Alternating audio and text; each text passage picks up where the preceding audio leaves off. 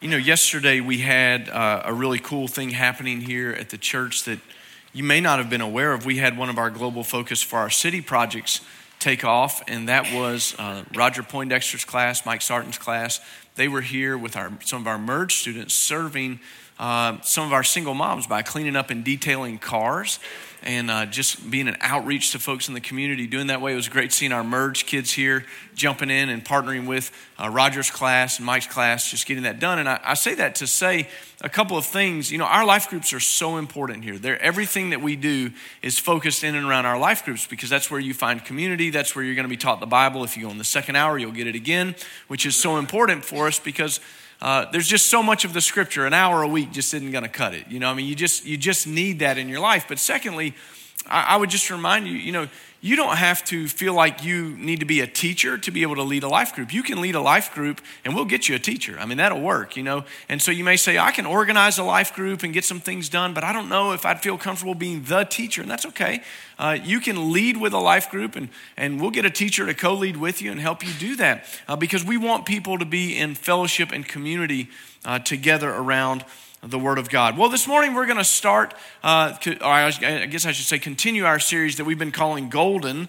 And we just want to answer this question this morning. I want you to think about this. What do you want? What is it that you really want? If somebody kind of asks that question, it can be a little bit hard for us to answer at any given time. I think because our desires seem to shift and change. You know, it's very rare in your life that things stay the same. They don't remain static for too long. The Bureau of Labor and Statistics for the U.S. government says that most of you have no chance of working in the same job your entire life. That on average, you'll change jobs about every 4 years. That's what the average American does. And as you do that, I think we understand that change is difficult and knowing what we want is difficult because sometimes we feel like we found the right career and then something changes at that job and we feel like it's probably time for me to make a change. For some of us in the room, our hobbies and interests have changed through the years. As we grow, our hobbies and interests change. It makes it difficult for us to answer the question what we really want to do with our time. For some of you, the most paralyzing decision that you ever have to make is when somebody gives you an Amazon gift card. Because you don't know what you want, right? I mean, it's all right there in front of you. And just spending that $20 gift card is just very difficult to know what you want to do with it. But I believe that most of us this morning are seeking something. For a lot of us, we're seeking significance. We really want to be appreciated. We want to be known. We want to be loved. We want to be valued. Some of us right now are seeking just to have as much fun as possible. We're looking for that next thing in our life that's going to bring entertainment or enjoyment or what we think will be fulfillment or a thrill in our lives. We're seeking it. We're chasing it. But that brings us back to this question. What do you really want? Well, many of us have a list of what we want or desire right now. But without knowing it, we may be chasing the wrong thing. We may be chasing something that's unimportant. And today we're going to look at one of the most exciting parts of the Sermon on the Mount from Matthew chapter 7, where Jesus told his followers they could receive good things from the Heavenly Father by asking, seeking, and knocking. And he assured them that the Heavenly Father would respond to them in a way that would be perfect for them. And if that is true, then why are so many of us really confused about what we really want? Why is it that we find ourselves not knowing what to ask for, not knowing what we're really seeking, or not knowing even which door to knock on to be able to receive what God has promised to us from the Scripture? So this morning, my hope is really what will happen in your life is that you'll see exactly what God hopes you would desire and that you'll know how to ask for it and receive it. So if you have your Bibles, Matthew 7, and we'll read verse 7 as our starting point this morning. But I want you to see Jesus' words on prayer because just as he finished reminding people about not being judgmental towards other people, he shifts over to this and says, here's how you can receive what you really want or what you really should desire. And I hope that'll be important for you this morning. Verse 7, let's read it together. Ask and it will be given to you. Seek and you will find. Knock and it will be open to you. For everyone who asks receives. He who seeks finds. And to him who knocks it will be opened. Or what man is there among you who when his son asks for a loaf will give him a stone? Or if he asks for a fish, he will not give him a snake, will he? If you then, being evil, know how to give good gifts to your children, how much more will your heavenly Father who is in heaven give what is good to those who ask him?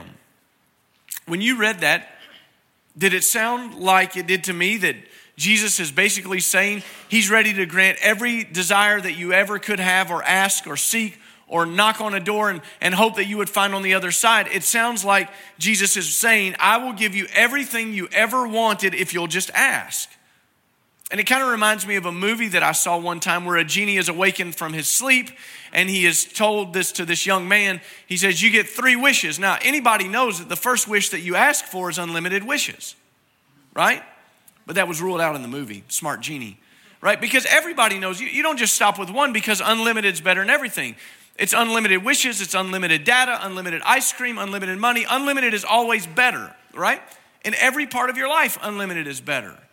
And it kind of seems that that's what Jesus is saying. But if that's what Jesus has meant, then I've got to be honest with you, he has greatly disappointed me. Because if Jesus meant all you have to do is ask and poof, it'll be there, I would be disappointed because I've prayed for opportunities to come that have never materialized in my life. I've asked God for opportunities that have never materialized. I've asked God to do things in my life that he hasn't done. I've asked God to heal people in my life, in my family, that he hasn't healed. So what a disappointment this must be to read that Jesus is either a liar or we don't understand at all what he's talking about. Well, it has to be the latter, doesn't it? It has to be that we don't understand what he's talking about when he talks about prayer. Maybe you should say I should be disappointed, but I'm not. Because I'm glad that I don't serve some wish-granting genie who just gives me whatever I think I want in the moment, because my wishes and desires and wants change all the time.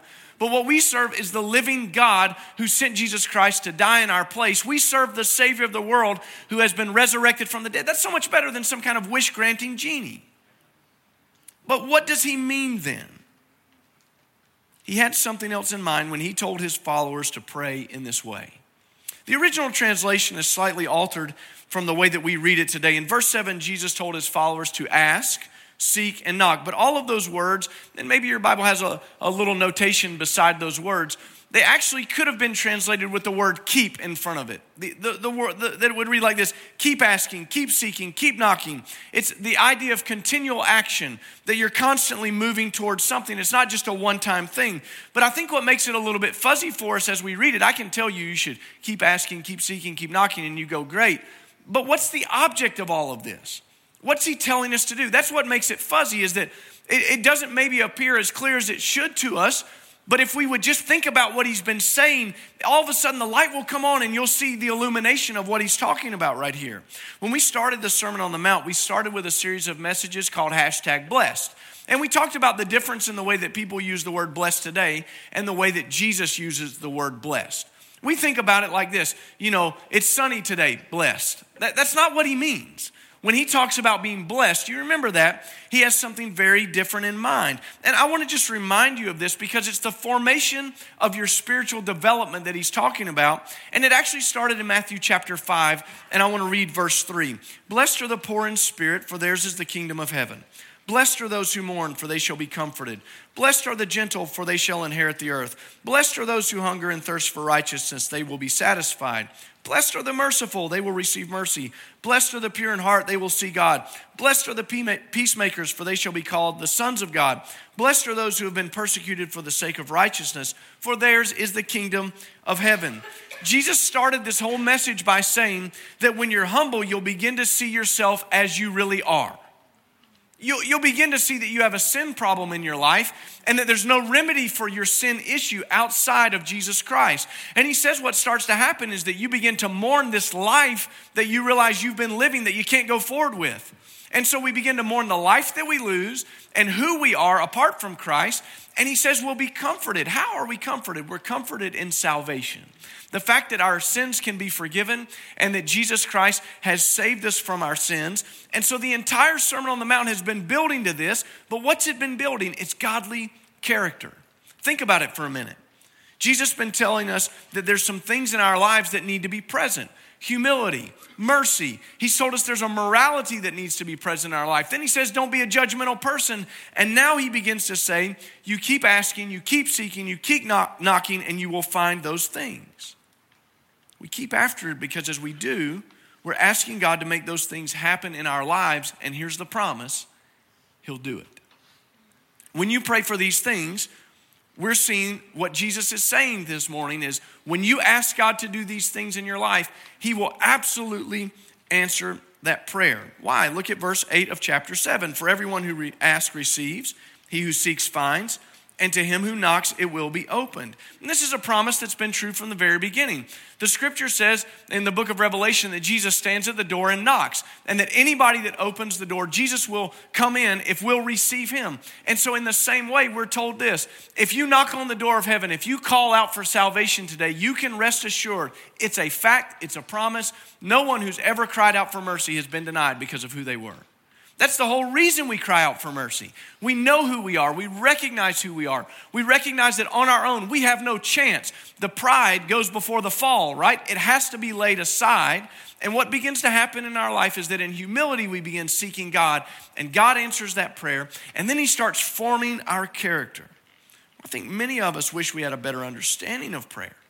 We wish that we had a vibrant prayer life where prayers were answered all the time and we saw God moving regularly. And we want that to be common. We don't want that to be kind of this extraordinary season where God answered a prayer. Don't you want God to answer prayer in your life? Don't you want to see God move in your life? Well, this passage is saying to us, stop with the excuses of I've tried prayer and it doesn't work. Jesus is saying this is how you should pray. Because when we pray like this, it unlocks the keys for all of the answered prayers that we want to have in our lives. The issue is, most of us don't pray like this. Most of us kind of approach God like this. Here's my little list of things to do. Fix it. Take care of that. Do what I want. We pray for all kinds of things, don't we? We pray and ask God to help us get a job. We pray and ask God for a car. We pray and ask God to help us with our arthritis or our sprained ankle. We pray for a boyfriend or a girlfriend. We pray for all of these things in our lives. But there's not a thing in the world wrong with praying like that. But I noticed that this doesn't seem to be the kinds of prayer that always get God's attention. Jesus is telling us right here, if you want my attention, if you want the Father's attention, start praying like this. Pray in such a way that it moves God's heart. Well, how do you do that? Well, you start praying for the things that he's told us to pray for. When was the last time that you prayed for God to send workers into the harvest? Jesus told us, pray that the Lord will send workers into the harvest. That's a prayer God's waiting to answer. When was the last time that you prayed that God's will would be done on heaven as it is on earth? When was the last time that you just prayed for daily bread and asked God and thanked God for the fact that you had a meal this morning? When was the last time that you asked God to help you have power over temptation? That's a prayer that we know will be answered. Jesus taught us to pray that way. So what he's saying here is, pray in a way that moves the Father's heart. Don't just show up with God and give him some list and say, do it. God may not be interested in your list. And I'll get to that in a minute of why your list may not be as important as praying the things that Jesus tells us to pray. But Jesus is telling us to stay on track in our lives by constantly seeking to do God's will according to the sermon that he's already preached. Matthew 5, 6, and now 7. He's saying that we need to be praying for godly character to be formed in our lives, for our lives to be pure, for our lives to be transformed, for our attitudes on immorality and divorce and remarriage, and all these kinds of things to be brought into conformity with the will of the Father. I think it would be a mistake for us this morning to believe that all we had to do is ask Jesus into our hearts and everything would be smooth sailing from then on out, and that the quest or the chase would be over. A lot of us have asked Jesus into our hearts, but then we immediately turned our attention to the things that we want for our lives. But as a Christ follower, we're told to constantly seek these things. You remember Matthew 6:33.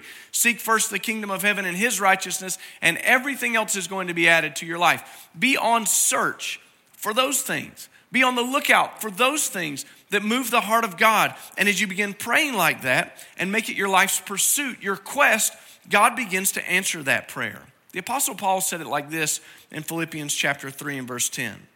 that I may know him and the power of his resurrection, the fellowship of his sufferings, being conformed in his death. You see, that's the goal. It supersedes everything. That's more important than being successful. It's more important than being well-liked. It's more important than being popular. It's more important than being healthy. We want to know him and the power that comes from his resurrection. And as we tap into that and we begin asking God to move in such a way that he answers the prayers that started in heaven, Jesus told us to pray this way. As we begin praying that way, those are the prayers that God's looking to answer. Every other thing that you want looks commonplace and ordinary compared to knowing Christ and having godly character built in your life. So why don't all our prayers get answered? Well, it might surprise you to know why some things we pray for end up on the ain't gonna happen list. They're not gonna happen. But James chapter 4 and verse 3 gives us a really clear picture of this. He says, you ask and don't receive because you ask with wrong motives so that you can spend it on your pleasures. A prayer life marked with selfishness ends up with a lot of things on the ain't gonna happen list. Not gonna do it. I'm not gonna do it because all you want this to do in your life is for your pleasure. And I don't know, we're just so confused by that in America because we think the chief end of life is pleasure. But it's not. The chief end of our lives is to give God glory through our lives. That's the whole purpose of why you are still here. And so we confuse this. And so we ask God for things like the weather to be good on our vacations. And we ask God to do and we wonder if that really, do you think that really moves the heart of God? Whether the weather is good on your vacation? I don't know. It doesn't seem to. Do you think that God cares more about that? Or do you think that he cares more about the souls who are lost, who no one cares about if they die and spend eternity in hell? Do you think that God's moved by that? Do you think that God's moved by that? Or when you pray, Lord, form character in me and don't let temptation overtake me today? What do you think moves the heart of God more? But too often we just think that pleasure drives everything. But God's waiting to answer prayers that align with his purposes and his will for our lives. And he loves to do that for his children. He absolutely loves it. Listen to how Jesus compared how God responds to us to how earthly fathers respond to their children. In verse 9, he says, or what man is there among you who when his son asks for a loaf will give him a stone? Or if he asks for a fish, he will not give him a snake, will he? If you then being evil know how to give good gifts to your children, how much more will your heavenly Father who is in heaven give what is good to those who ask him? Earthly fathers understand this. A good earthly father will do amazing things for his children. He'll forego food so that his kids get to eat first. He'll sacrifice and work hard so that he can give his kid a Christmas present. He understands what it's like to give a good thing to a kid. And what Jesus is saying here is, think about this by comparison. You have this evil sin nature in you and you get it. You figure it out. Why do you think that God, who is good, won't grant you every good gift according to his will? He's saying God gets it. God's going to give it to you. But there's something that's really important in verse 11. I want you just to see it again. He says, how much more will your heavenly Father who is in heaven give what is good to those who ask him? What is good to those who ask him? That means that if you're asking God to do something that goes against his will, it's on the not going to happen list. If you're asking God to bless immorality in your life, not going to happen. If you're asking God to bless a relationship in your life that's outside of the bonds of what Scripture says is good for us, it's not going to happen. And we pray about these things and ask God to conform his will to our desires. That's not how it works. It won't work. God never grants you access to more sins. And here's what he will do. He will absolutely withhold something from you that he might give to someone else just because he knows you. He knows sometimes that if he were to grant that thing to you, it would ruin you. It would ruin you. If he gave you riches, maybe it would make you forget to pray for daily bread. Would you lose your dependence on him? You might wish for fame and a successful career, but he knows that you can't handle it because of your pride right now. It's not going to happen. Your spiritual formation hasn't been made complete yet. You're asking God to give you a new job, and he knows that if you take that job, it's going to ruin your family. He sometimes withholds things that he might give to someone else because he knows what's good for you, good for me. And I'll just give us a reminder here. Don't ever get stuck believing that God doesn't know what he's doing just because he didn't give you what you asked for. Don't ever get stuck in that place. Too many of us get stuck behind this thing of, I really wanted God to do this and he didn't. So God, why don't you answer me? Don't you know what I'm asking for? Yeah, he knows what you're asking for. He's saying no. Because there's something about that God knows as he's shaping your will in your life. It's not going to be good for you. The Heavenly Father gives us what is good for us. You know why? Because he knows you. He formed you. And he knows you perfectly and knows you better than you even know yourself.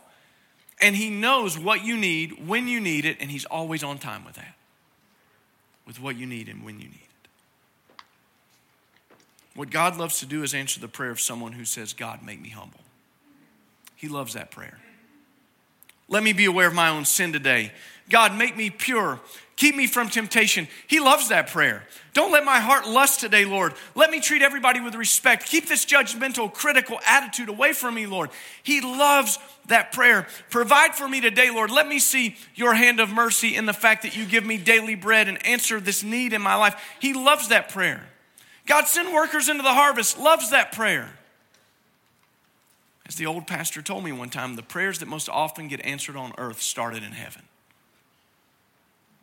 God, let your will be done on earth today as it is in heaven. As I was thinking and praying about this passage this week, I really was wondering what God might have to say to us through this passage. Because, ask, seek, and knock. Ask, seek, and knock. Over the last few weeks, I've been living in Luke chapter 11, just praying for some very specific things for our church. Luke chapter 11 is the kind of condensed version that Luke recorded of the Lord's Prayer. It's a smaller version of it where he just kind of breaks it down into its simplest parts and gives it to us. I've just been going through that and praying through that. And I've been reading right after that Jesus finished the Lord's Prayer there with a parable of persistence. He told his followers, when you pray, make sure that you keep praying. Make sure that you don't stop. And I'd read the parable, I understood the parable, but I was drawn to this passage again this week to look at the Lord's Prayer again. And I was just praying these things for our church. God, would you do this and that in our church? We need to see it, Lord. We're asking you to do this. Praying the Lord's Prayer over our church. And I looked at that parable again. And it was funny because I'd read the parable just a few weeks ago. But I had missed the heading because it was in a different Bible. And in this Bible, it's not headed like this. The publisher of this other Bible entitled the parable, Ask, Seek, Knock. And I was like, well, that is interesting this week, Lord. And I want to just read it to you from Luke chapter 11, verse 5. Then he said to them, suppose one of you has a friend and goes to him at midnight and says to him, friend, lend me 3 loaves. For a friend of mine has come to me from a journey, and I don't have anything to set before him. And from inside he answers and says, don't bother me. The door's already been shut. My children and I are in bed. I can't get up and give you anything. I tell you, even though he will not get up and give him anything because he's his friend, yet because of his persistence he will get up and give him as much as he needs. So I say to you, ask and it will be given to you. Seek and you will find. Knock and it will be opened to you. And I got to thinking about how that was labeled and how Jesus speaking this parable aligns so perfectly with the Sermon on the Mount of what he's just said of ask, seek, and knock.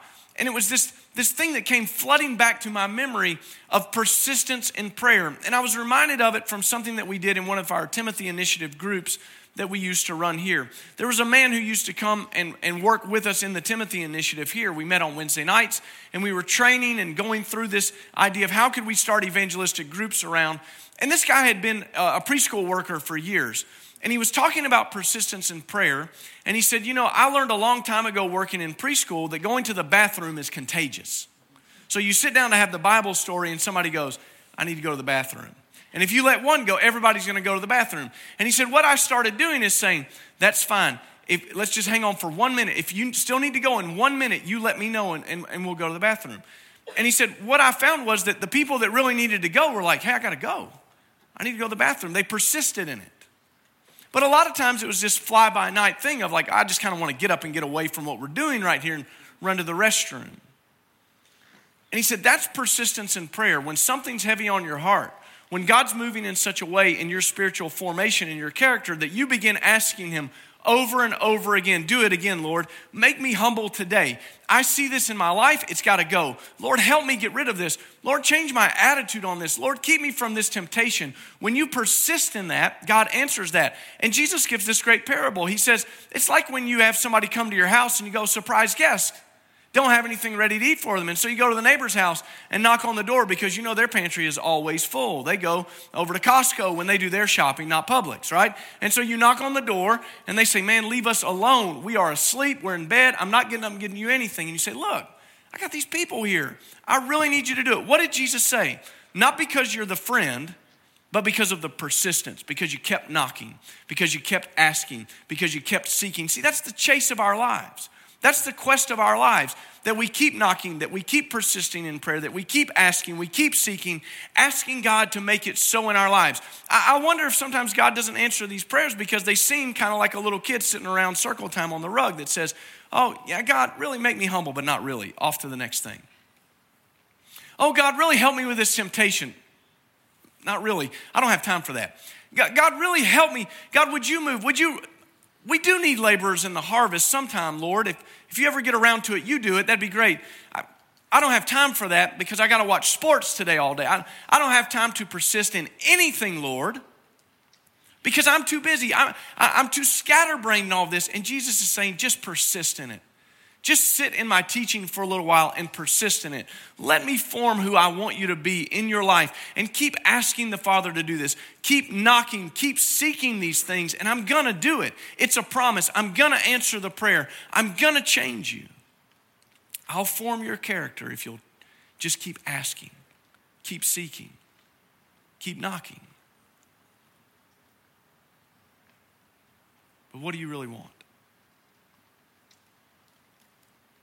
It sounds really good for about 5 minutes in a sermon. But what do you really want? I mean, when you leave here today, what do you really want? What's the thing that's just pulling at your heart that you desire more than anything? Is it this? Is it for the character of Christ to be formed in you?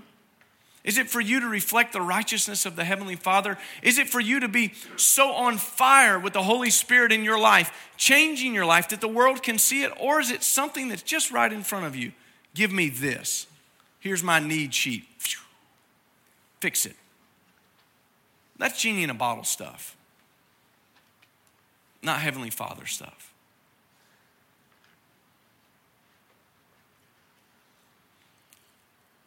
I wonder sometimes if we're just frustrated in prayer because we keep asking for stuff that God keeps saying it's not going to happen right now. And we're wasting time on that instead of just praying these prayers that are promised to be answered for us.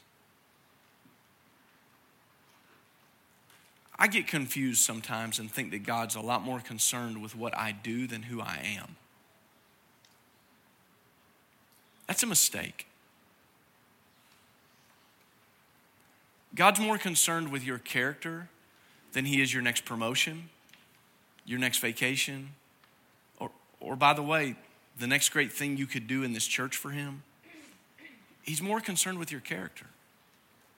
He wants us to be these reflections of who he is so that we pray to be salt and light, that we pray to be a city set up on a hill, that we pray to be a church that makes a difference in our city. And so I'm asking you this morning to pray to be a church that is holy, to be a church that prays for God to make us salt and light, to be a church that prays for humility, to be a church that prays for daily bread, not only just for our own lives, but for our church, that you would just go before the Lord and say, God, provide what we need. Show up, Lord, and grant that to us. That's what Jesus was teaching when he said, ask, seek, and knock. You see, following Christ is the ultimate quest. It is your life's purpose.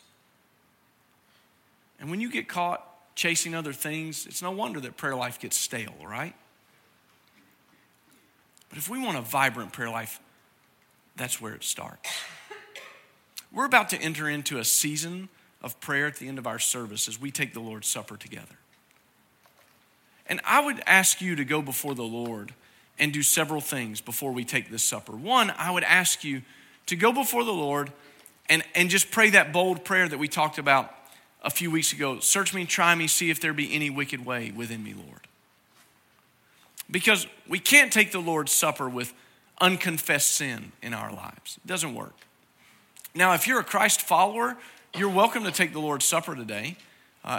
If you're a believer in the Lord Jesus Christ, you've been saved, you don't have to be a member of our church to take the Lord's Supper. It's his table. But we do ask that you be a person who would say, yeah, there's no barrier this morning standing between me and the Lord in taking this supper. The consequences of that are very serious. When we kind of play at this, the scripture says that some are sick and some are already dead who played at this table. It's not a joke for us.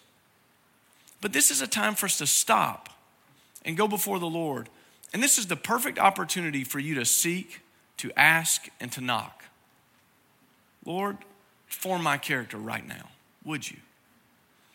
And so I'm going to ask you right now, if you would, bow your heads and close your eyes. Daniel's going to come and play. Our deacons are going to come and prepare the table.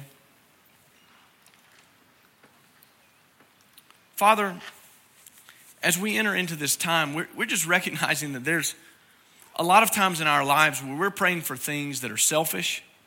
We're praying for things that are pleasure-based for us. And God, we're missing out on answered prayer. And so I pray for us today that you would just illuminate our eyes to asking, seeking, and knocking, to doing it with persistence, and that you would change our lives. As we take this table now, Lord, and celebrate your death, burial, and resurrection, we thank you for the grace that comes to us through your death, burial, and resurrection. And we proclaim this good news now from this point until the day that you return. In Jesus' name we pray. Amen.